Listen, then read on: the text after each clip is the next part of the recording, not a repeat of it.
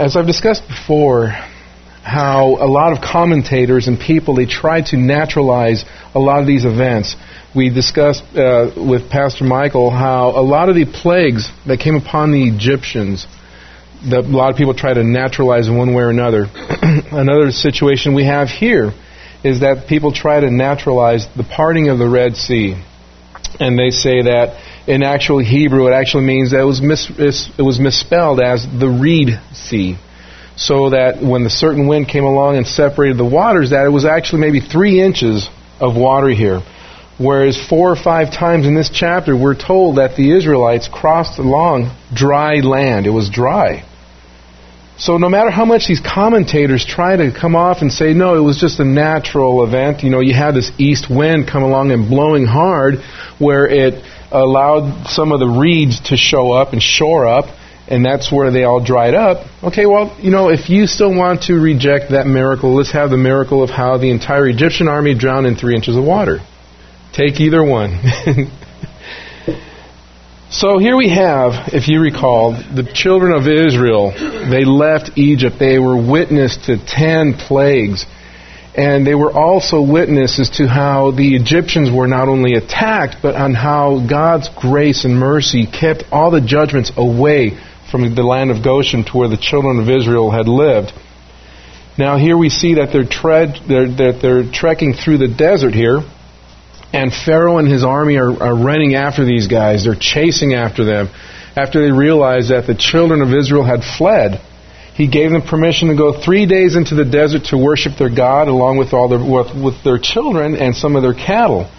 But what he didn't anticipate was that these guys were never coming back, because after the 10th plague, the Egyptians were more than willing to give them their belongings, a lot of the gold, a lot of the belongings. Just get out of Egypt, please.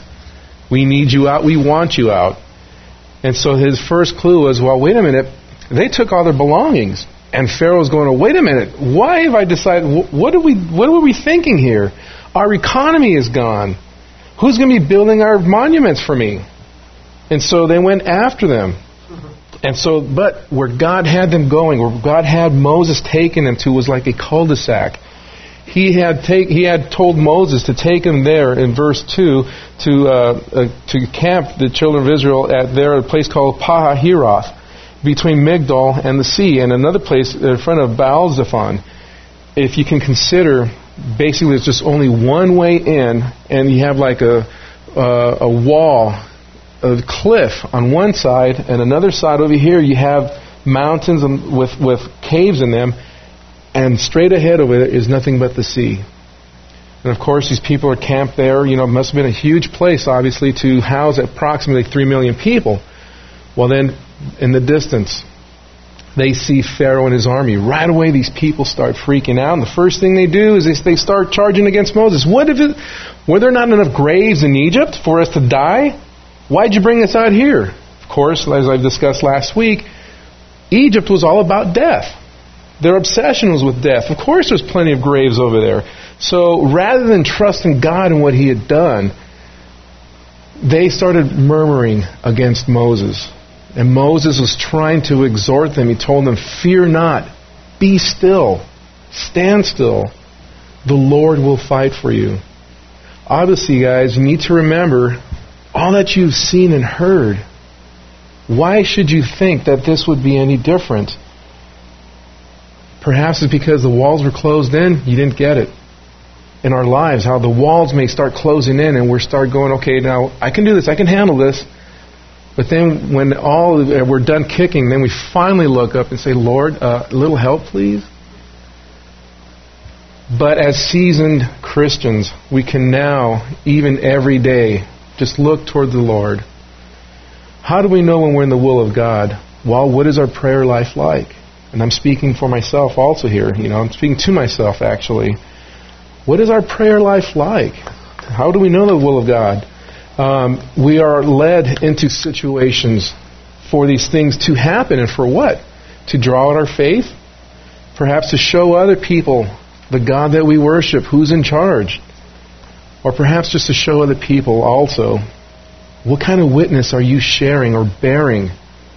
They see you going through situations. How are you reacting to these things? And I've shared with you, I'm totally like this, is that there could be a boulder here in my way. It's like, okay, Lord, I know, no problems. I know you'll take care of it. But it's just that one little pebble in my shoe that gets me so irritated that I get in the flesh, and as I start freaking out, my wife says, hey, mellow out. Grow up. So here we see Moses telling them, be still, keep silent, stand still, be still. We sang that song today. Be still. God is in charge. Know that I am God. I will be exalted through your life. And we see here the angel of God in verse 19. We see the angel of God that went out before them during the day as a cloud, a pillar of cloud so that they can see him, and as a column of fire at night. He would lead them and provide light for them in the nighttime. We see him moving here from leading them as a shepherd to their backside as a defender. On their side of the Israelites was light. On the side of the Egyptians who were encamped behind them along the cliffs was darkness. The Egyptians should have stopped while they were ahead, because this is the second time they encountered a certain darkness. We're told that there was a darkness that could have been felt, if you recall one of the plagues there. It was also perhaps to shield the enemies away from the Israelites so that they would no longer fear. Because I know if I still see my enemy away from me, I'd still have my concerns. So we see the Lord here. And he tells Moses, okay, Moses, I basically gave you a clue of what I need you to do. You're going to be my shepherd. Talk about a shepherd for over 3 million people here. I want you to take him from one place to here, and we're going to stop there. If you recall when Abraham encountered the Lord and two of his servants there in Genesis, how the Lord told Abraham, Shall I hide from Abraham the thing that I will do? And he told him, he explained to him the situation about how he was going to judge Sodom and Gomorrah. He gave him a heads up, and what happened? Abraham interceded because his nephew Lot was living there, remember? In the same way here, Moses probably had a clue as to what was going on. Now, here we see that, as the Egyptians were chasing after them, they were probably thinking, victory is ours. But we're going to set an ambush for them. The actuality was, the ambush was set for Pharaoh's army. And here we saw, as Moses lifted up his rod and stretched out his hand, that an east wind had come along all night and blew. They're facing the east, and so you can imagine you have this cul-de-sac. You're facing the sea, and this huge wind just starts blowing upon you. It's probably a hot wind, I don't know. We have these scholars trying to naturalize again these phenomena. Have you ever tried to breathe in the Santa Ana winds? It's really difficult. You try to catch your breath, but don't know if any of this might have occurred. However, a wind blew all night. And it says around verse 24, let's go back to verse 21. Then Moses stretched out his hand over the sea, and the Lord swept the sea back by a strong east wind all night, and turned the sea into dry land, so the waters were divided. Moses here, he wrote the book of Exodus. He tells us, he wrote down, he bore witness. The land was dry. The land was dry. It was not marshy. It was not damp. It was not muddy. It was dry. And it was so much wind had blown, waters were separated. Have you ever tried getting a straw and blowing upon a bowl of soup or a cup of water? You only get that one little ripple, if you will. But imagine what the wind blew here. Verse 22 says, the sons of Israel went through the midst of the sea on the dry land. It's repeated here again. And the waters were like a wall to them on their right hand and on their left. A wall. Depending on how deep it was, we're told through the Psalms that basically the deep opened up. We can guesstimate. We don't know exactly where the crossing had occurred because of flood seasons through the years. It changes the topography there of that land or upon the sea. However, the Psalms tell us that the deep had opened up. You can guesstimate, say maybe 300 feet, 100 feet. Even if it was 50 feet or 10 feet, that the waters were like a wall. And that's awesome. That's a miracle in itself. God had provided these people a way out. I think it was in 1 Corinthians where it explains that, we really shouldn't stress out because God's going to provide basically an escape key, a back door for us, for people who know programming. Verse 23 says, "Then the Egyptians took up pursuit, and all Pharaoh's horses, his chariots, and his horsemen went in after them into the midst of the sea." We're here told that the army, everybody who was under Pharaoh, went in. We're also told a couple verses later, and in the next chapter, of all who went in. But there's one that the scriptures do not say a word about, and that's Pharaoh. Because if you recall later on, earlier in this chapter here, where it says, I missed it here. Basically, God is saying, I'm going to exalt myself. The world is going to know what happened here, the known world. And if you recall, what happened was that especially as the Israelites had traveled through the desert, they came upon a lot of towns and said, "Hey man, we heard about you guys. We're afraid of you guys because we heard of what your God has done." Now, if everybody, including Pharaoh, was wiped out, how would the rest of the nations have known? This is just my guess, is that since Pharaoh wasn't mentioned as being counted as one of the dead, perhaps he was the lone person. Even in his hardness of heart, God kept him back, allowed him to stay back, but bear witness that all his army had died underneath him. So he probably went back to Egypt alone and had to explain to everybody why he was the only one and what had happened. And of course, from there, news flew out as to what happened to the world's superpower at that time, which was Egypt. Verse 24 says that the morning watch, which is approximately anywhere from 4 to 6 a.m., or 3 a.m. to 6 a.m., the Lord looked down on the army of the Egyptians through the pillar of fire and cloud and brought the army of the Egyptians into confusion. At this time, after Israel had already crossed to the other side, they're saying the cloud had moved away, and the Egyptians are saying, "Okay, now's our chance to go in after them." You can picture the movie, the Ten Commandments, as all this is occurring. The swirling flame or the cloud moves aside, and there go the Egyptian army right after the Israelites, and they're saying, "Yeah, we're going to get these guys now. We got our chariots, we got our horsemen, we got our foot soldiers. Everybody, let's all go into the water's warm, water's fine. Let's all go on in." However, it says that the army of the Egyptians was brought into confusion in more ways than one here. In verse 25 says, "He caused their chariot wheels to swerve, and he made them drive with difficulty. So the Egyptians said, 'Let us flee from Israel, for the Lord is fighting for them against the Egyptians.'" Maybe their wheels started falling off. Maybe their wheels started getting stuck in dry land, or they just started running into each other. Whatever it was, these guys had a clue that there's something supernatural was happening here.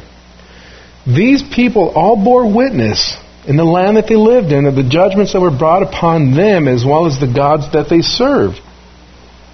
Now they're starting to realize, because they can't steer straight, we better get out of here. This isn't right. Their God is fighting for them. And it's awesome to hear that, because what did their gods do? Their gods couldn't protect them through these 10 plagues. Now they're realizing, oh man, this is real now. Well, forget those 10 incidences. This one here is convincing me now. Well, guess what? It's too late. Verse 26 says, "Then the Lord said to Moses, 'Stretch your hand over the sea, so that the waters may come back over the Egyptians, over their chariots and their horsemen.'" This is a confirmation of what Moses told them. The Lord will fight for you, and from this point forward, you will never see your enemies or the Egyptians again, physically and probably even spiritually in the next life, because they're going to judgment. Verse 27 says, "So Moses stretched out his hand over the sea, and the sea returned to its normal state at daybreak, while the Egyptians were fleeing right into it. Then the Lord overthrew the Egyptians in the midst of the sea." Right there, water come down. It's, you can almost consider where we're told, especially in the New Testament, that the Lord holds everything together. And then there's going to be a certain time we're just going to say, okay, you know what? Let it go. And then we're going to have some kind of cataclysmic event later, especially how the first judgment was upon water. Next one's going to be by fire. The Lord, the Creator, who spoke into existence everything, with the exception of man, He had His own personal touch. He, got dust from the ground, created and formed man. That He held back the water. He held it back, and then at that moment when it was convenient, He just let it go. He let it go in the midst of the sea. And all these Egyptians basically drowned under 3 inches of water. Verse 28 says, "The waters returned and covered the chariots and the horsemen, even Pharaoh's entire army that had gone into the sea after them. Not even one of them remained. But the sons of Israel walked on dry land through the midst of the sea, and the waters were like a wall to them on their right hand and on their left." You can almost consider that through God's divine appointment for His people, He created a roadway for His purposes, for His people.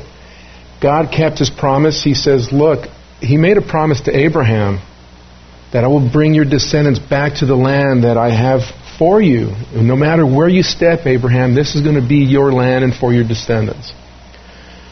And God is bringing His people back. And God honors His word. He keeps His promises. He had a divine appointment. He made this roadway. But then you get these other guys who don't belong on this roadway. It doesn't belong for them. It's not for them. So He wipes these people out.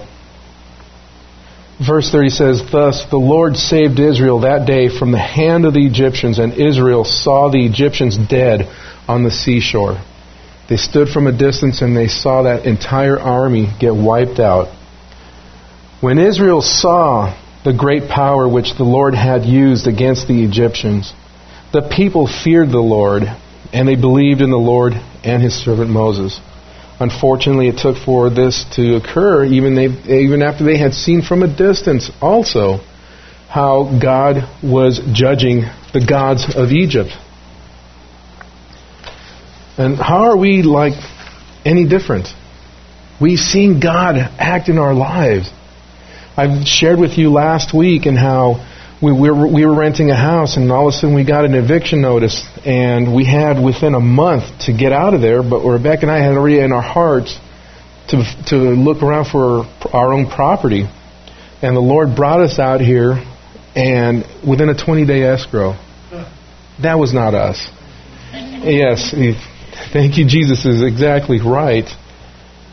Now, the crossing of the Red Sea, we only have a few minutes here, is that it could be a type of the believer's union with Christ and death to the old life and resurrection to the new life. Israel was baptized into Moses. They were identified with Moses in going through the waters, and we are identified with Christ and therefore separated from the world, which was Egypt. Even though they had Passover, they weren't clear of Egypt yet. They needed to leave it behind in one way or another, and the Lord had to provide that way. The Egyptians could not pass through the sea because they had never been sheltered by the blood. Recall we had Passover. Any surviving people there that were not the firstborn, of course, were still in the army or whatever. They were not sheltered. They didn't have on their doorposts the spilled blood of the lamb, of the sacrificed lamb, versus the Israelites did. Passover illustrates Christ's death for us, while the crossing of the Red Sea pictures His resurrection. The blood has delivered us from the penalty of sin and the resurrection from the power of sin. The first experience is substitution, for the Lamb died in the place of the firstborn. The second experience is identification, for we are all identified with Christ in His death, burial, and resurrection. Jesus tells His disciples at the end of Mark, "Go out, preach the gospel, and baptize in the name of the Father, Son, and the Holy Spirit." Baptism is not an essential for you to be saved, but let's just say it's an added plus, because we recall the thief on the cross. The condemned man there, he was never baptized. However, he was assured by our Lord that he would be there with Him in paradise that very day. But what does Baptism symbolizes, identifies us with Christ. It links us with Christ. As we go into a watery grave, we are already dead, but when we come out of that, Lord willing, like if Michael doesn't have, kind of twitch and hold people down, well, we do come back alive. Symbolizes the watery grave, and we come back alive, a new person. And it's amazing. My wife and I, we both got baptized down at Crystal Cove, I believe, Crystal Cove down there with Pastor Chuck Smith. And to me, it was just an awesome witness. However, it was in October, which was a little too chilly, but we got to be one of the last ones to be baptized. But for us, it was a testament for whoever was watching that was not a Christian there, that this is who we are. This is what we believe in. I am putting on Christ. This is who I believe. This is who I will follow. This is my Lord and my Master, my Savior, my God, my Redeemer, my hero. And for all those who were watching from the cliffs, or even from their dinghies or their boats, just watching us being baptized, and they're watching with amazement, and others would come along and ask questions. People would fill them in, and I want to be baptized too. It was truly an awesome event. We can say that the deliverance of Passover and the miracle of the Red Sea go together. If not for the victory won at the Red Sea, the redemption at Passover would have meant nothing. But they never would have made it to the Red Sea without the miracle of God's redemption at Passover. In the same way, the redemption of the cross would mean nothing without the miracle of resurrection. The two works of deliverance must go hand in hand. So we can look back at the cross. We can see all that the Lord has done for us. And because we can do that, we can look to the future of what He is going to do for us. We sing the song often, I can only imagine. And that's because of the work of the cross. One day, we will behold our Savior. Behold the scars that were taken in our place. In the next chapter, we will see what's labeled as the Song of Moses and of Israel. And these people, it wasn't because until after they had seen for their own eyes what God has done for them, finally, their oppressor was destroyed. How can a slave really truly be free unless they know that their oppressor is still alive or finally dead? They finally saw their oppressors dead. Then they had a song of praise. We all have on our own lives our own song of praise, of redemption. In Revelation chapter 15, along the glassy sea, there's multitudes that have come out of the tribulation and other believers. And they sang the song of Moses, a song of redemption. We've all got a song to sing. I'm envious of our brother Jason, who can put down from his heart lyrics and music. But they're so appropriate. They're awesome. We can do the same thing. However, it's more personalized than that. Isn't that awesome to know? We all have a Red Sea situation in our life. How are we going to handle it? First thing we should do is look up. Do we only look up in times of trouble? Do we look up at times of praise? It's easy to worship God when everyone's in good health and the cupboards are full. Can we still enter into worship when it's contrary? As I mentioned before, we have saints in this fellowship and throughout the world that don't complain. Whatever situation, Michael shared with us this past Sunday about his brother out there where he went. You guys recall where he went? He said he went. No. When he went out to Nepal. When he went to Nepal, he says, this man has a never-ending smile, looked like the Cheshire Cat. He says, why are you smiling? You've been kicked out of your country. You have nothing. He says, I have the Lord. That's all I need. And as spoiled Americans, is that going to be good enough for us? I went in 1998 to Romania on a missionary trip, and I thought I could encourage our siblings over there. It was the other way around. They have a lot less, yet I came back aglow and encouraged. We're not alone, folks. We have brothers and sisters throughout this world, throughout time, especially those who have gone through worse than us. We should always count our blessings. We've just been through a season of Thanksgiving. Every day that we wake up. I might grumble at my job because I'm bored, but I'm appreciative. I'm appreciative. Father, we want to thank you so much, Lord, for all the great, wonderful works that you have showed each individual person here, Lord, in our lives. We all have a story to tell. And I thank you, Lord, for allowing Stephen to come out and give his story. Just a small sampling, Lord. And Father, the things that have been made known to us, we can just sit back in awe and marvel at how much you truly love us. But when we have all doubts, Lord, we should just look at the cross and honestly and truly reflect upon how much you truly love us. You took upon yourself, Father, our sins, our punishment. You paid our debt, Lord. And we can only say thank you. But that's not enough. We need to give all of ourselves to you, Father. As the offering plate would come around, may it be big enough for us to step in and just offer ourselves. And Father, we're also appreciative of the things that we have not seen, of the works that you have done, Lord, that we have not seen, that go on behind the scenes, Lord, in the spiritual realm. Help us, Father, to build upon our strength, Lord, that you are our strength, Father, our Redeemer.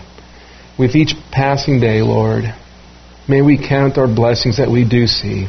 And thank you, Lord, for the ones that we have not seen. Father, we ask that you be glorified and magnified in our lives. In Jesus' name, for your glory. Amen.